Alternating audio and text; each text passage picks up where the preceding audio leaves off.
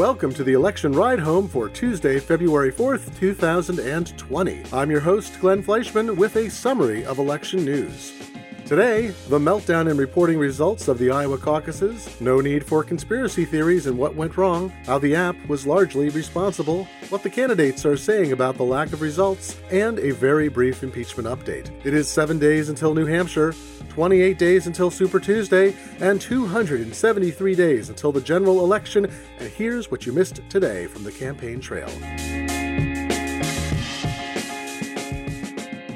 Okay, Iowa, it's like, okay, so what if, all right, deep breaths. Iowa engaged in intercourse with the proverbial canine last night as an untested app given the not ominous name Shadow, developed by a for-profit company that the Iowa Democrats refused to identify in advance of the caucuses, failed to function properly. As I record this podcast, the caucus results still aren't out. The latest word from the Iowa Democratic Party is that about half of results will be released at 4 p.m. Central Time in Iowa. That's 2 p.m. Pacific, 5 p.m. Eastern. But the party couldn't tell campaigns when to expect additional results.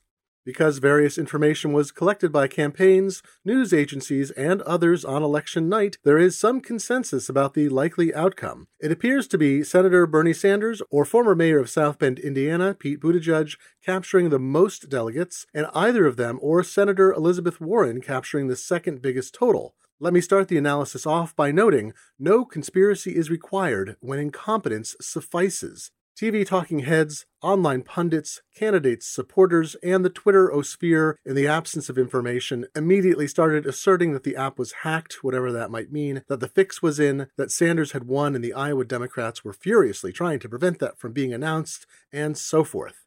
Buttigieg even gave a victory speech when there were zero official results based on partial and cobbled-together information his campaign had gathered. Joe Rospers, the chief strategist for Senator Elizabeth Warren, tweeted at 10 p.m. in Iowa, quote, "It's a very close race among the top three candidates, Warren, Sanders, Buttigieg, and Biden came a distant fourth." Literally 1 minute later, he tweeted, quote, "Any campaign saying they won or putting out incomplete numbers is contributing to the chaos and misinformation," end quote. If the early scenarios hold, however, former Vice President Joe Biden came in fourth, maybe even fifth. That's something also believed to be the case from leaked versions of the Des Moines Register CNN poll that was never released a few days ago. As I said yesterday, the Buttigieg campaign reported an irregularity that a supporter told them about in regards to the poll, but I thought that Buttigieg might have done very well in the poll, making the conspiracy that he tried to get it suppressed illegitimately were off base. This year, Iowa is less likely than ever to predict the outcome of the ultimate Democratic nominee, but if Biden did finish fourth in delegate counts, that's going to hinder his message that he's the best candidate for the middle American voters needed to shift swing states for the necessary electoral totals. If Biden can't prevail among older white voters in Iowa, how can he win the country?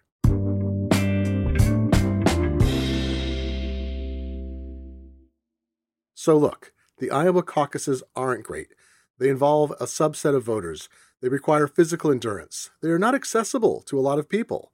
They are not friendly to introverts and people who prefer to not publicly have to defend their political candidate preference and all that.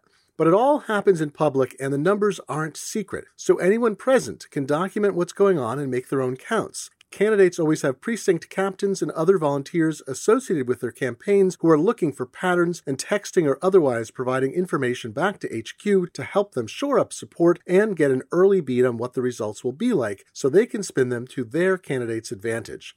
Second, there is a paper trail for everything. The electronic reporting of results is not the official record. The app was used for transmitting data. Every caucus goer's vote is recorded on a ballot they hand in. All the tallies are done on paper and written out. If you look on Twitter for messages posted last night, you will see a ton of the precinct reporting worksheets, including all the caucus votes cast, how they were split up, and delegate calculations. Let me repeat these salient points. The process was in the open, candidates, representatives, and volunteers were watching, pictures were being taken of the alignments and tally sheets. There is a paper trail for everything. So far, while candidates, caucus goers, Americans, and, well, potentially lots of people around the world wonder about the integrity of the process, there's been no evidence so far that anything untoward has happened. The worst thing reported is that a few people found precinct chairs making math errors and calculating some totals, but those numbers would be correctly calculated using the raw figures. The head of the Iowa Democratic Party said in a conference call at 1 a.m. Central Time this morning, quote, "We are validating every piece of data we have against our paper trail. That system is taking longer than expected, but it's in place to ensure we are eventually able to report results with full confidence," end quote. I'd also like to note that the Iowa Democratic Caucuses are a homespun affair. Over 1,600 volunteers make the thing happen. It's not paid apparatchiks, but a lot of people who believe in grassroots democracy. None of this is their fault.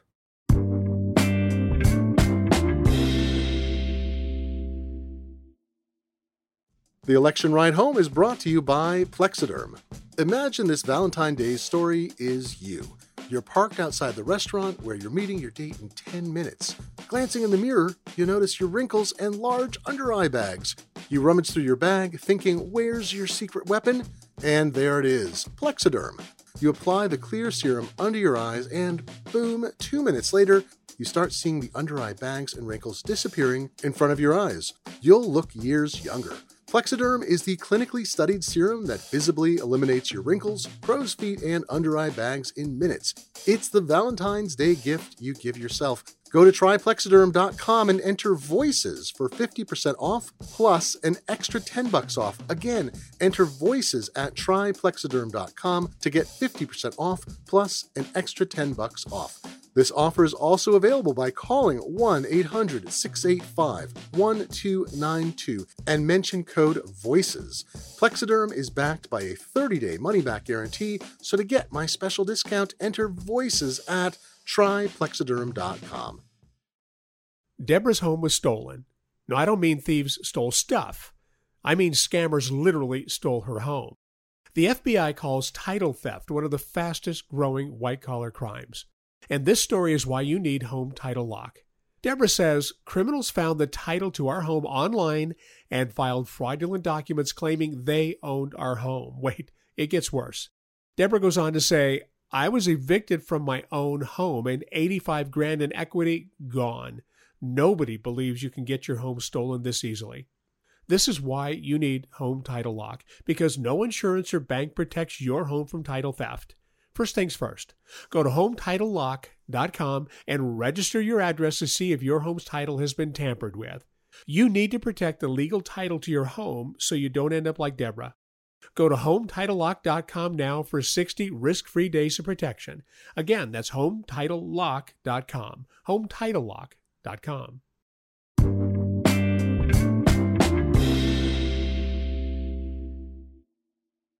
So let's talk about that caucus app.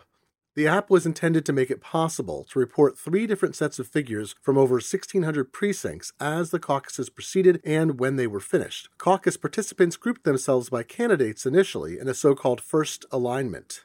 Any candidate with 15% or more of the caucus support was viable. That number was supposed to be reported immediately, allowing total numbers of people supporting each candidate across the state to be distributed between 30 and 60 minutes after the start of the caucuses. That did not happen. The final alignment is when all supporters of non-viable candidates had left or given up, shifted support to another candidate who was then viable, or convinced enough other candidates' supporters to join their banner and cross 15%. Those totals were supposed to be reported later in the evening, perhaps 2 or more hours later. Both of those sets of numbers were new to reporting. Typically, only the outcomes of each caucus were tallied to create the state delegate equivalents, or SDE, totals, which in turn were calculated to divvy up the pledged delegates to the national convention, a fourth number, but one mathematically derived from the previous ones. The app was supposed to capture and tabulate all that extra data rapidly.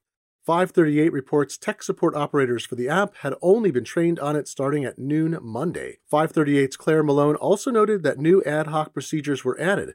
Quote, adding to the technical problems were the introduction of new rules on the fly from the party throughout the day, all before the main round of caucus voting began. Quote, they introduced a new rule that every precinct had to take a picture of their mass worksheet and email it to an email address. This is an instruction that no one had been given ahead of time, end quote. An individual who is familiar with the internal processes of the caucus, but who was not authorized to speak on the record, told me, surmising that perhaps the party had experienced some early problems during afternoon satellite caucuses, end 538 quote.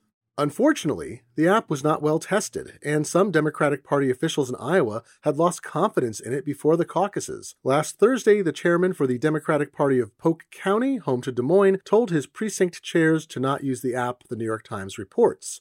The Times and other media outlets say there was no app-specific training for precinct chairs who had trouble downloading the app or logging in. Technical side note, I am assuming the app was created using an enterprise development certificate, a way that Apple allows apps designed for specific companies or organizations to be privately distributed in a secure fashion. To use an enterprise distribution app, each phone has to receive and the owner install a special profile that includes the distribution certificate. If that's the case, it's a confusing operation the first time, and if not handled well and preferably weeks in advance, could have contributed to the inability to access the app at all. The app wasn't ready for prime time.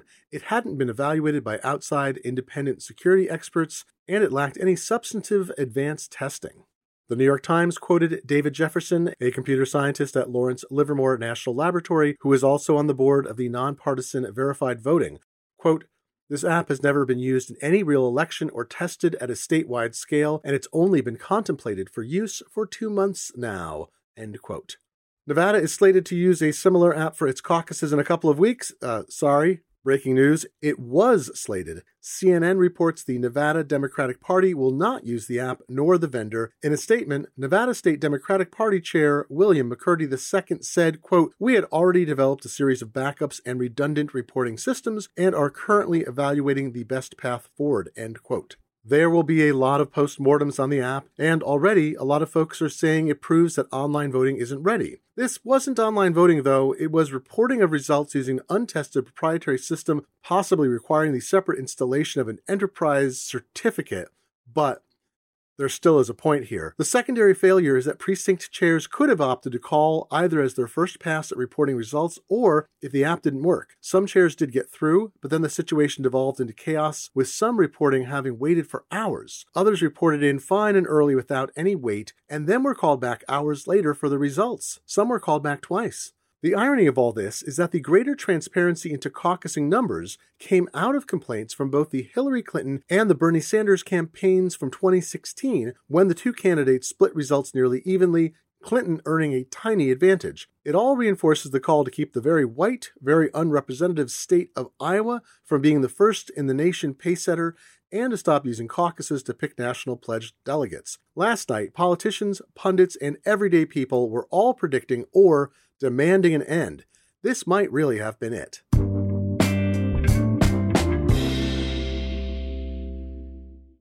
Let's look over statements from the probable top 5 finishers in the Iowa caucuses. The Biden campaign sent a letter to the Iowa Democratic Party on Monday night. Kate Bedingfield, Biden's deputy campaign manager and communications director, explained the campaign's concerns to CNN. Well, look, you see in the letter real concerns about the integrity of the process. And I think there were some significant failures in the process last night that should give voters concern. You obviously had the app failure. The app that precinct captains were using to report in their results failed. You had the phone system where, precinct captains there were reports of them getting frustrated, not being able to report out their results, hanging up. And then you have the presidential preference cards, which are essentially the paper trail for the app, which we already know failed. So I think taken together, those are significant concerns. I think they should raise concerns for voters.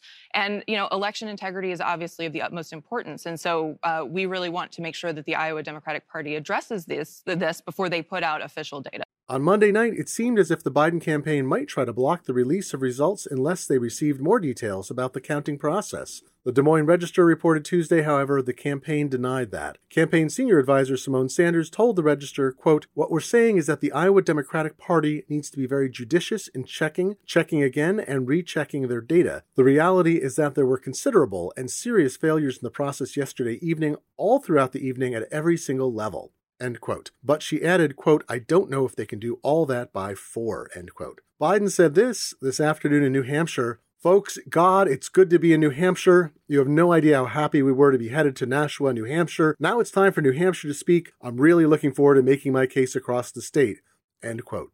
Buttigieg has been behaving as if he won the night. He said last night, quote, "What a night, because tonight an improbable hope became an undeniable reality," end quote. He also said, quote, by all indications, we are going on to New Hampshire victorious, end quote. In New Hampshire this morning, he repeated this assurance of a top finish. Quote, we are still waiting for some math, but we have arrived with momentum and we've arrived victorious, end quote. Boarding a plane to New Hampshire, Sanders said last night, quote, obviously, I suspect I speak for all of the candidates. I am extremely disappointed by the inability of the Iowa Democratic Party to come up with the results in a timely manner. I don't know why in 2020 it should take so much time. We're in pretty good shape. We're not declaring victory, end quote. Replying to a question about Buttigieg's early victory lap, quote, I don't know how anybody declares victory before you have official statement as to election results, end quote. On board, he told reporters, quote, this was not a good night for democracy, end quote. Warren said at her election HQ last night, quote, it is too close to call, so I'm just going to tell you what I do know. As the baby daughter of a janitor, I am so grateful to be up on this stage tonight. Tonight as a party, we are one step closer to defeating the most corrupt president in American history, end quote. This morning in New Hampshire, she said at a town hall, quote, so we're back from Iowa. Wow. But here's what we know. It's a tight three-way race at the top. We know that the three of us will be dividing up most of the delegates coming out of Iowa. I'm feeling good, end quote. Last night, Senator Amy Klobuchar told supporters, quote, you probably heard we don't have the results, but I didn't want to let another minute go by without thanking all of you. We know there are delays, but we know one thing. We are punching above our weight, end quote. Billionaire news magnate Mike Bloomberg plans to capitalize on the chaos. The New York Times reported this morning that Bloomberg will double his ad spending. He's paid out nearly $300 million so far in this election and is top 10% nationally in just one major poll. He opted to ignore the 4 early primary and caucus states in favor of Super Tuesday. The Times notes, quote, encouraged by the murky outcome, Mr. Bloomberg authorized his campaign team to double his spending on television commercials in every market where he is currently advertising and expand his campaign's field staff to more than 2,000 people, strategists involved in the conversations said, end quote. Trump, by the way, took to Twitter to state that the delay meant that the election was being rigged. Quote, the Democratic caucus is an unmitigated disaster, he tweeted. The only person that can claim a very big victory in Iowa last night is, quote, Trump, unquote, end quote.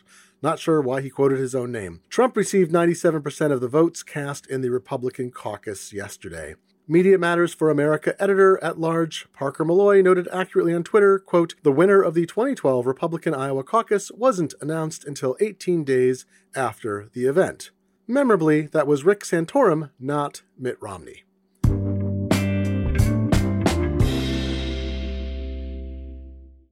Very quiet on the impeachment front today. Just a brief update. Senators continue to use up to 10 minutes each to explain their upcoming vote. Tonight, the president gives his State of the Union address. Reportedly, it contains no mention of the impeachment, but he is known to go off book. Tomorrow, the trial resumes at 4 p.m. Eastern, and the charges against him may be opposed with a majority very quickly thereafter. And that's the election roundup for today. I'm your host, Glenn Fleischman. You can find this podcast on Twitter at Election Podcast or on Facebook at facebook.com/electionridehome. I am also on Twitter at GlennF, that's GLENNF like Frank, and you can find some of my musings at glog.glennf.com, that's GLOG.glennf.com. Tune in again tomorrow when we ostensibly will be talking about the actual caucus results if they're even out by then. Thanks for listening, and have a pleasant rest of your day.